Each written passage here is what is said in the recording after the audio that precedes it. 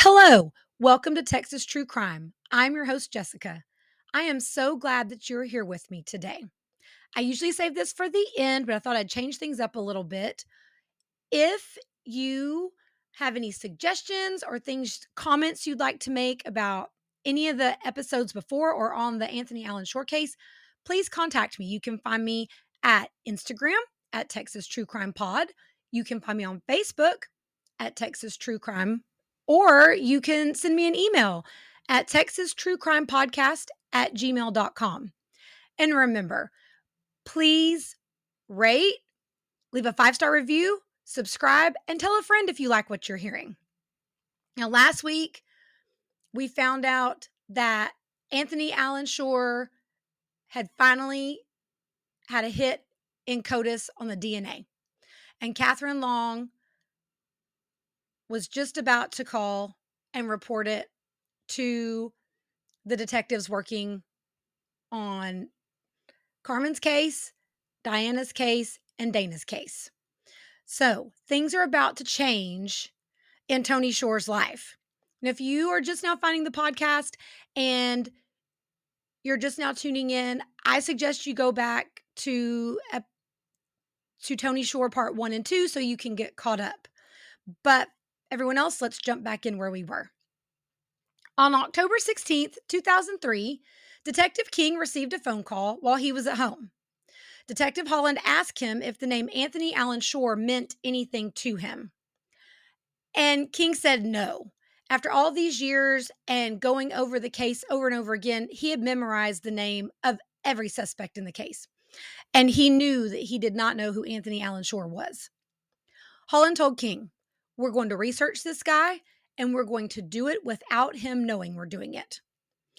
When police began looking into Tony Shore's background, they discovered that he had been arrested 6 months after he had killed Dana Sanchez. Now, of course, at this point, they don't realize that he's also Dana Sanchez's killer. On Valentine's Day, 1986, Tony and Amy got into a fight, and he left their house looking for someone to make him feel better. A young woman offered companionship to Tony for cash, and he was all in. But instead of a night of fun, undercover officer Alicia Ross slapped some handcuffs on Tony Shore and hauled him in to spend the night in jail in a holding cell. Tony Shore made bail the next morning, and on March 26, 1996, he received a sweet deal. No jail time, and only 3 months of unsupervised probation that would end on June 25th, 1996, and he was required to pay the court costs of $122. So, again, Tony Shore flew under the radar. Now, after living together for 3 years, Tony and Amy finally got married. And because Tony didn't want anything to spoil their time together, he sent his daughters, Amber and Tiffany, to live with their grandmother, Deanna Shore, in Sacramento, California. And in part 1, we talked about how Tony made all kinds of terrible allegations against his mother. She was abusive. She molested him. She was so terrible. But like we also talked about, everyone else in the family and people who knew their family said that wasn't true. Deanna Shore did not abuse them. And so I find it very interesting that supposedly she's so horrible, but Tony's like, "Hey, girls, go live with your grandma." So fairly soon after the girls moved in with their grandmother, she knew that she could not care for both girls. And so Tiffany went to live with her Aunt Regina, Tony's sister, in Oregon. Now, Regina immediately noticed that Tiffany was not the happy, carefree girl that she used to know when she would visit them in Texas. There were also some red flags popping up. Tiffany slept in her clothes. She wore multiple layers of clothes at all times, and she refused to bathe on a regular basis. She also spoke very, very violently and used sexually advanced speech for a girl her age. So Regina started talking to Tiffany, and Tiffany told her aunt that her father had been sexually assaulting her and her sister Amber. Regina called her mother and told Deanna Shore what she had learned. She also followed it up by telling her mother that Tony had also assaulted her and their other sister, Laurel, when they were younger too. So Regina remember, Regina's turned in Tony before. And now that Deanna and Regina have the girls, Regina's convinced she's going to make this stick this time. Tony's not getting out of it. Now, the 11-year-old girl said she wanted to kill her father for what he had done to her and her sister, and understandably so. She followed it up by saying that Tony would beat the girls, pull them around by their hair, and kick them. And he would also tie them up in sheets and put a pillow on their faces if they cried, and he would threaten to kill them. She said that at first she would wake up and find her father standing in her room naked, fondling himself. And then it progressed to her waking up and he was touching her. Then finally, he actually forced himself on her one night while Amy was out of the house. It makes me sick. Amber corroborated Tiffany's story and confirmed that the same things had been happening to her too. So on Friday, October 31st, 1997, Regina Shore made sure that charges were officially filed on her brother for molesting both of his daughters. On Friday, January 23rd, 1998, Tony Shore appeared in court for 2 charges of indecency with a child. Tony's attorney somehow managed to get him another really sweet deal. He received no prison time at all and was placed on probation for 8 years. He had to pay a $500 fine and his court costs of $126.50. And they even let him pay it out in 10-month increments. So, not only was his charge dropped down to indecency from molestation, but he didn't have to go to jail, and he only got a $500 fine. It just kills me. Now, he also had to register as a sex offender every 90 days with authorities and meet with his probation officer every 15 days. He was assigned 240 hours of community service and was not allowed to leave Harris County without approval from his probation officer. He was not allowed to drink alcohol or take any illicit drugs, and he was ordered to go to drug and alcohol counseling and submit random drug tests. He also had to attend a sex offender therapy program, and he could not be in public where children gathered or live with a child. The last requirement of his probation was that he had to give a DNA sample to the court to keep on file. Tony Shore did his drug test without missing a beat, but he drug his feet for as long as he could before he gave up that DNA sample. Now, Deanna Shore was furious about the light sentence given to her son. She said that the girls had nightmares that their father was going to hunt them down and kill them for turning him in. They were terrified. No one could understand why this was all that Tony Shore got. Another thing that made no sense was Tony's house was right across the street from an elementary school. And remember, he's not supposed to be anywhere where kids are, but the judge said, well, you can continue living where you are. Makes no sense. When Southwestern Bell found out about Tony's conviction, they fired him immediately. Now, Tony immediately filed a motion to withdraw his plea agreement and said that he didn't really have adequate time to think over everything about this agreement and that he really should get another chance. But the judge denied his motion. Amy and Tony's relationship began to crumble after he was convicted. I mean, he lost his job and Amy didn't have a job, so they began struggling financially. And Amy said that this was when all of Tony's charm just kind of went out the window and his behavior became very bizarre. He started enjoying going to places that he was not allowed to go to see if he would get caught. And of course, he would make Amy go with him everywhere. He was more controlling over her than ever. The day before he had to give his DNA sample, Amy came home to find him pacing. He told her that he was going to make her famous. But instead of excitement, his comment filled her with dread. She knew that this was not about being famous in a positive way. Tony then tried to convince her to just get on a boat with him and run away, and they lived somewhere that the United States could not ever extradite him back from. Amy was confused. She had no idea what he was talking about, and she just stared at him. She didn't know what to think about all this strange, erratic behavior. Even though Amy has stood by his side throughout everything else, she was finally forced to realize that she needed to get away from Tony Shore. In the winter of 1999, Tony drugged Amy's drink. She awoke to find him squeezing her throat with his bare hands. Now, Amy pretended to be unconscious, and so then he finally stopped. And she fully believes to this day that he was trying to kill her. And if she hadn't laid there and pretended to be unconscious, that he would have gone through with it. While she was feigning her unconsciousness, Tony flipped her over onto her stomach, pulled off her underwear, and had sex with her. Now, she continued to pretend that she was passed out. After he was done having his way with her, he then flipped her back over onto his back and began pounding on her chest violently with his fists and then breathing into her mouth in a weird rhythm, trying to resuscitate her.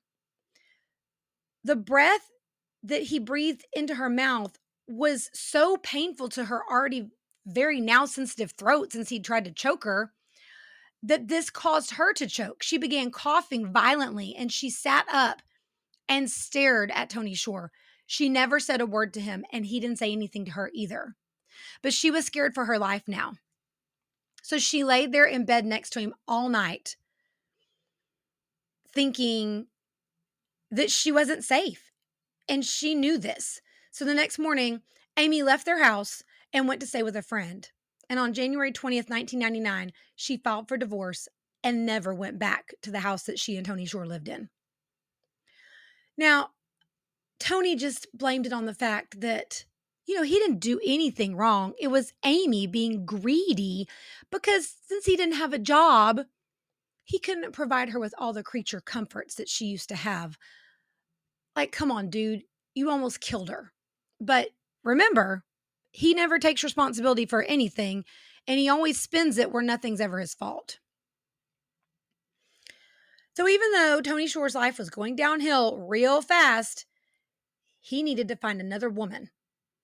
So he met Pauline Cody in January, pretty soon after Amy walked out. Pauline Cody was also 14 years his junior, just like Amy. But Pauline had been in rehab for alcohol and drug abuse.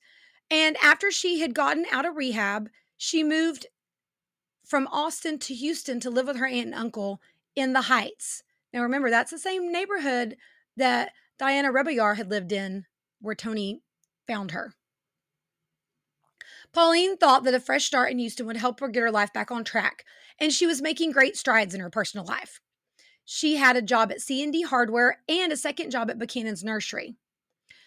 She was doing so well that she was able to lease out an apartment in a fourplex just blocks from both jobs. So things were looking up for her. She had 2 great jobs. She was able to move out of her aunt and uncle's house and support herself independently. And then, even better, one day, a man walked into the hardware store and asked for her help. Now, she did not know what tool the man was looking for and had never heard for it. So he just smiled at her and said he'd find it himself. Pauline thought he was cute and he seemed so nice. And he didn't even seem bothered when she didn't know what the object was he was looking for. So the man walked around the store, found what he was looking for, and when he returned to the register to pay for his things, he asked her if she'd like to go out with him that night. Remember, Pauline had been through some rough times, and she hadn't been out on a date, and he seemed nice and he seemed charming, and so she agreed. She was flattered. She thought this was great. And so she gave him her address. Tony Shore and Pauline Cody had a nice dinner, and then they went out for coffee after their meal and continued to talk. Pauline was having such a good time that she asked Tony Shore if he would like to go back to her apartment, and of course, Tony happily agreed to this offer. They talked late into the night. They wrote poetry. And he told Pauline about being on probation. But of course, he wasn't truthful. He put his own spin on things. Tony told Pauline that his mother had put his daughters up to the accusations. And Pauline, having been through a tough time herself, felt sorry for Tony, and she believed his story. Now, Tony Shore courted Pauline and swept her off her feet. He took her to nice restaurants. They went out to the movies. And of course, he wooed her with his music. He played music for her and sang. Pauline also opened up about her past, and Tony informed her that he was separated, but his divorce would soon be final. And within just a few weeks of the meeting, Pauline moved out of her apartment and into Tony's home. After they moved in together, it didn't take long for things to go downhill with Pauline.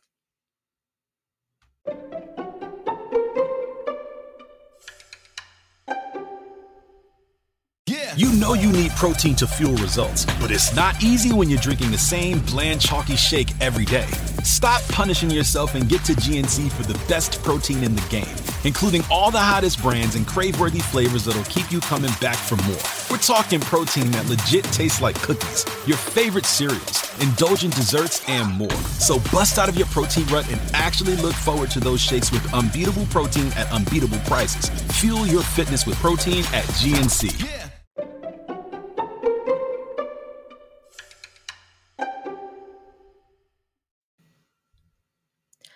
After they moved in together, Tony tried to choke Pauline during sex. She told him to stop and never do that again. When she asked him why he did that, he just smiled and he said, "Some people get off on that. I thought it might enhance your pleasure. I'm sorry." But she also noticed that Tony's work situation became very sketchy. One month he worked for a towing truck company and he was making great money. And then the next few months, he wouldn't be working there anymore. He'd moved on to somewhere else. When Tony's probation officer would come for his visit, Tony would hide out and remain silent until he was gone. And he made Pauline do the same thing too. He hated his probation officer. And reasonably so, since he wasn't following any of the rules of his probation. One of those reasons was that he didn't want to see his probation officer. Remember, he had to take random drug tests, but he'd started using cocaine heavily. And of course, that wasn't allowed. So he began hiding out, but instead of the random checks, when something was scheduled, he would lay off the drugs just long enough to clear the system so that he could pass his urinalysis test if they gave him one on his scheduled visits. Now, after his divorce from Amy was final, things really began to spiral downward. He quit sending child support payments to his mother and his sister for Amber and Tiffany. And his drug use finally caught up with him. On August 29th, 2000, he failed his mandatory drug test and had to spend 20 days behind bars. Now, of course, again, he lied to Pauline to explain where he had been and smooth things over with her. Because remember, he finds these ladies. They're, easily manipulated, lies to their faces, and convinces them that nothing's ever his fault. Now, because of his sketchy work schedule and not taking care of his business, Tony and Pauline had to move out of Tony's house. Now, eerily, they moved into a townhome located directly across the street from where, remember Coral Watts, where he killed Elizabeth Montgomery. It's sort of eerily fitting that one serial killer moved in near where another serial killer had been. I don't know. I just think that's real weird. During this time, Shore kept telling Pauline that time was running out for him. But Pauline had no idea what he was talking about. And he kept telling her something big was going to happen. But he never would explain to her what that something big was. Now, eventually, also, they were unable to pay for the townhome. So they moved into a CD pay-as-you-go hotel apartment. It had it was just one of those places where you could pay by the night, you could pay by the week, you could pay by the hour, but it was small, kind of like little efficiency apartment type setup deal. Now, even though they couldn't pay their bills and they didn't have anything anymore, there was one thing that Tony always kept on hand, and that was cocaine and tequila. Even though, of course, remember, that wasn't allowed on his probation, but Tony didn't care. Now, one evening, Pauline began to feel very woozy and she couldn't keep her eyes open. She went to the fridge to get some water and she looked into her drink and realized that there was something kind of white, powdery flakes floating around in it. And she asked Tony what that was, and he laughed it off and said, "Oh, just a little something I put in a drink to help my friend take advantage of another woman." Well, normally Pauline would have been appalled by this, but she was so out of it herself, she couldn't even think straight, and she just went and got in bed.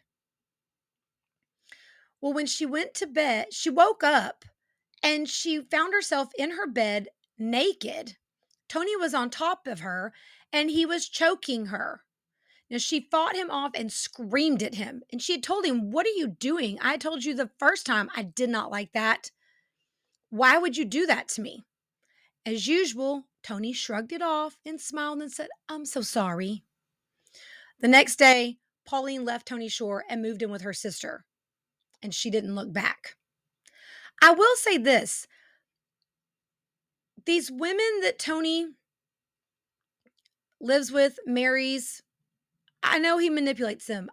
I know he does things to them, but bless him, at least when it comes down to brass tacks, they leave and they don't come back. So at least kudos to them for that once he gets to that next step with them, they're like, "Nope, gotta go." Now, Tony Shore didn't stay single for long. He set up an online dating profile and he said that he was bohemian funny. And he soon met 50-year-old Linda White. Now, Linda was different from the other women in Tony's life for lots of reasons. First of all, she was actually age appropriate. Also, Linda was very put together. She had a good job, she owned her own home, and she had a great relationship with her family. So she really had no need of Tony, but she hadn't dated for a while. And so her sister thought that she needed companionship in her life, and she actually set the dating profile up for Linda without telling her. And at first, Linda was a little irritated, but then, she was kind of glad because she hadn't gone on a date in a while. And so when Tony's profile popped up, she thought, why not? They emailed back and forth for a while. And then after they talked online for a little bit, Linda shared her phone number and then they spoke on the telephone a few times. Linda decided that she wanted to meet Tony in person. And she thought the best way to put Tony Shore to the test was to invite him over to a family dinner at her mother's house with her adult children. She thought if he can handle all this, then he's probably okay.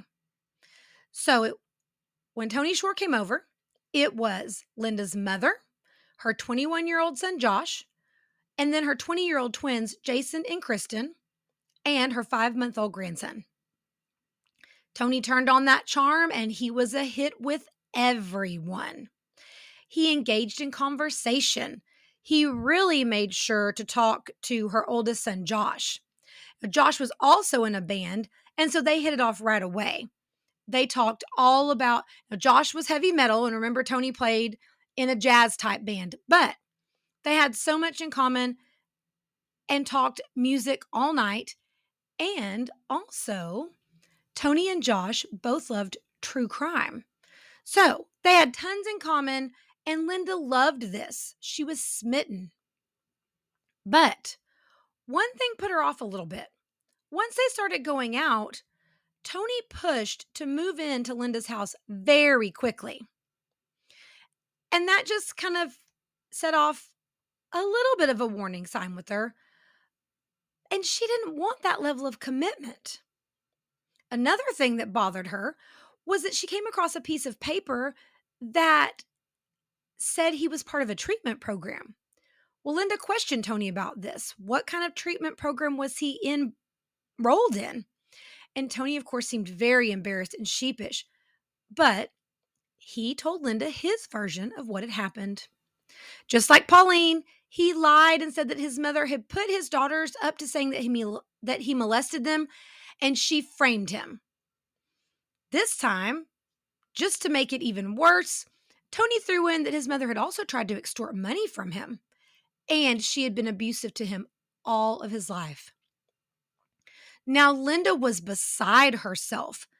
Tony was so sincere that she believed him and she felt sorry for him. And so she agreed to let Tony move in with him. Now, things at first, just like in all of Tony's relationships, they went well for quite some time. He spoiled her. He romanced her. They didn't even fight. But one thing Tony failed to mention to Linda was that part of his probation was that he was not allowed to live in a home with a computer. Now, usually Tony got home from his job before Linda, so this gave him some free time in the afternoons all by himself. One afternoon, Linda got home a little early from her work and found Tony online looking at a website for missing persons. Now, Tony seemed very startled when Linda walked in, and she asked him, "Why are you looking at a website for missing persons?" He told her that he was looking for his daughter, Amber, and he pointed to a picture of a young woman and said, "I think I found her." Now, Linda had never seen any pictures of either of Tony's daughters, and he distracted her, and so then she didn't even ask, why was Amber missing? Remember, last time she had heard, Amber was living with Tony's mother. Now, Tony also was not allowed to look at or possess any kind of pornography, but he didn't follow up on that rule either. He kept a big old giant box of porn in Linda's garage, multiple different pornographic magazines and other things. Some of them had titles like Barely Legal, Gross. I mean, we know Tony's just an awful individual, but I mean, bleh. Well, Linda, of course, had no idea that any of this was in her garage because, as usual, Tony hid everything. Now, one night, while Tony and Linda were having sex, he tried his choking move on her. Well, Linda was having none of that. She swatted his hand away and immediately got up out of bed and asked him, "What the hell are you doing?" He laughed it off and said, "Oh, just something I thought you might like." Linda told him in no uncertain terms that that was not something she would like and he better not ever do it again.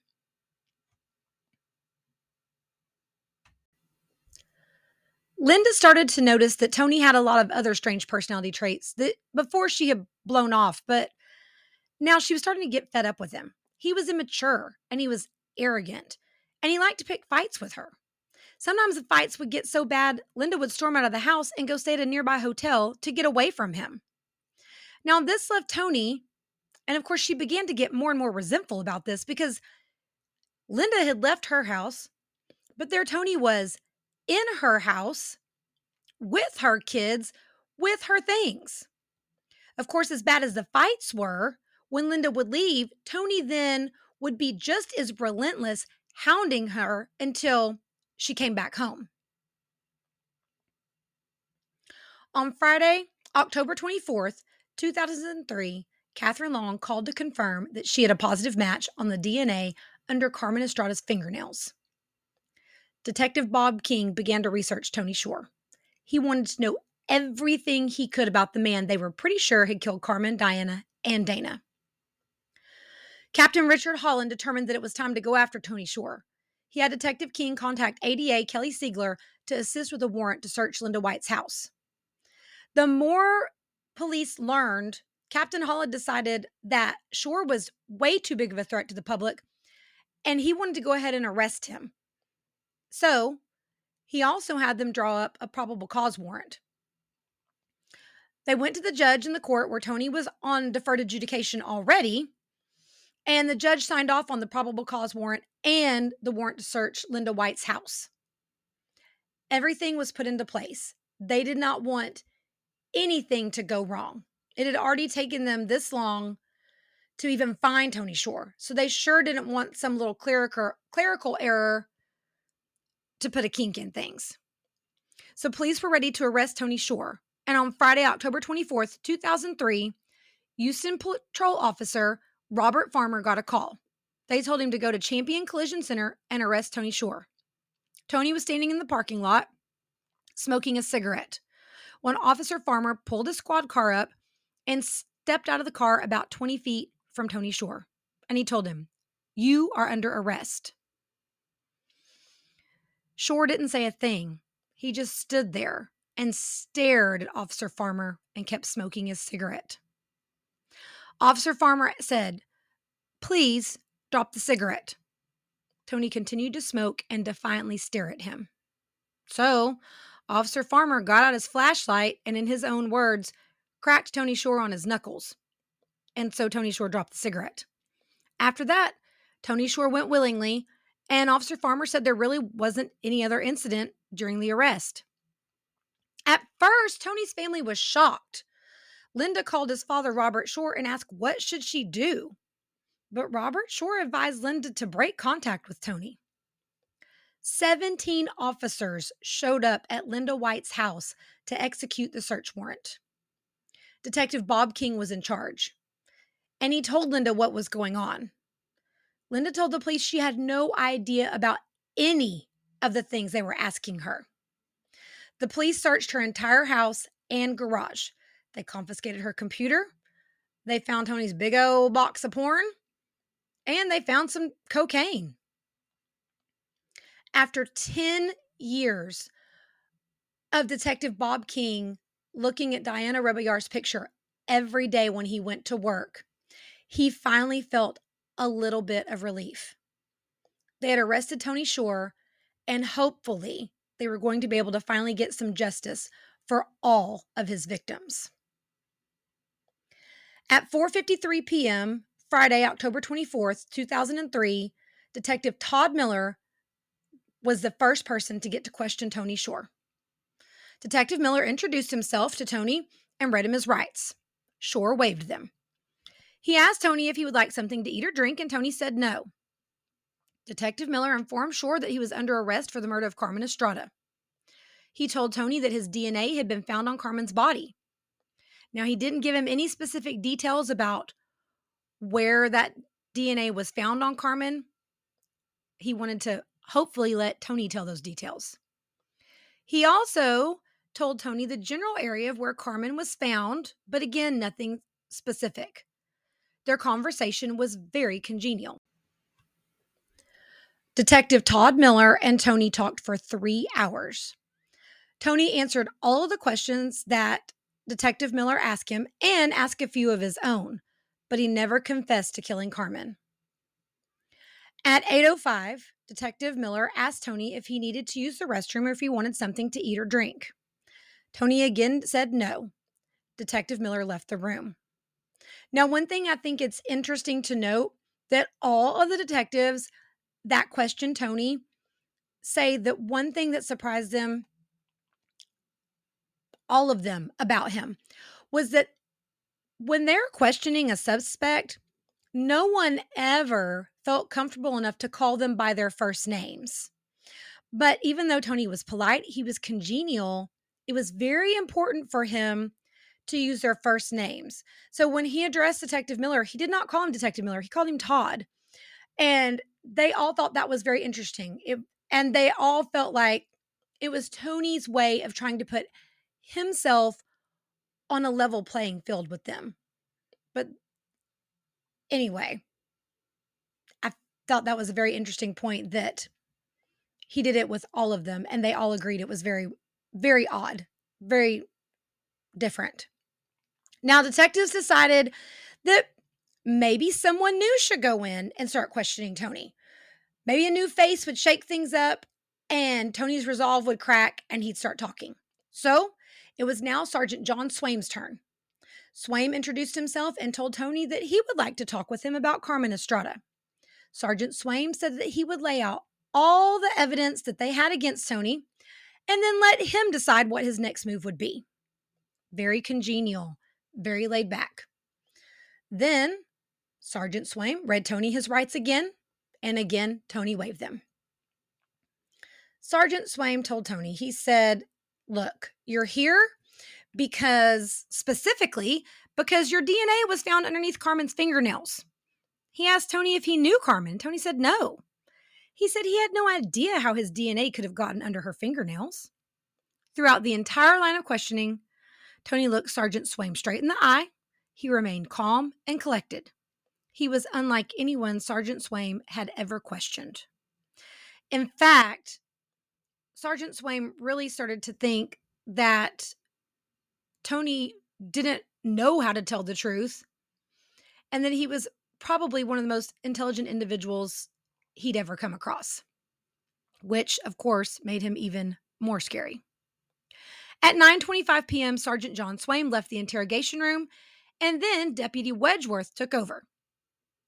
He spoke to Tony about the murder of Dana Sanchez. Tony said nothing, so at 10:15, he left the room. Detective Todd Miller went back into the interrogation room.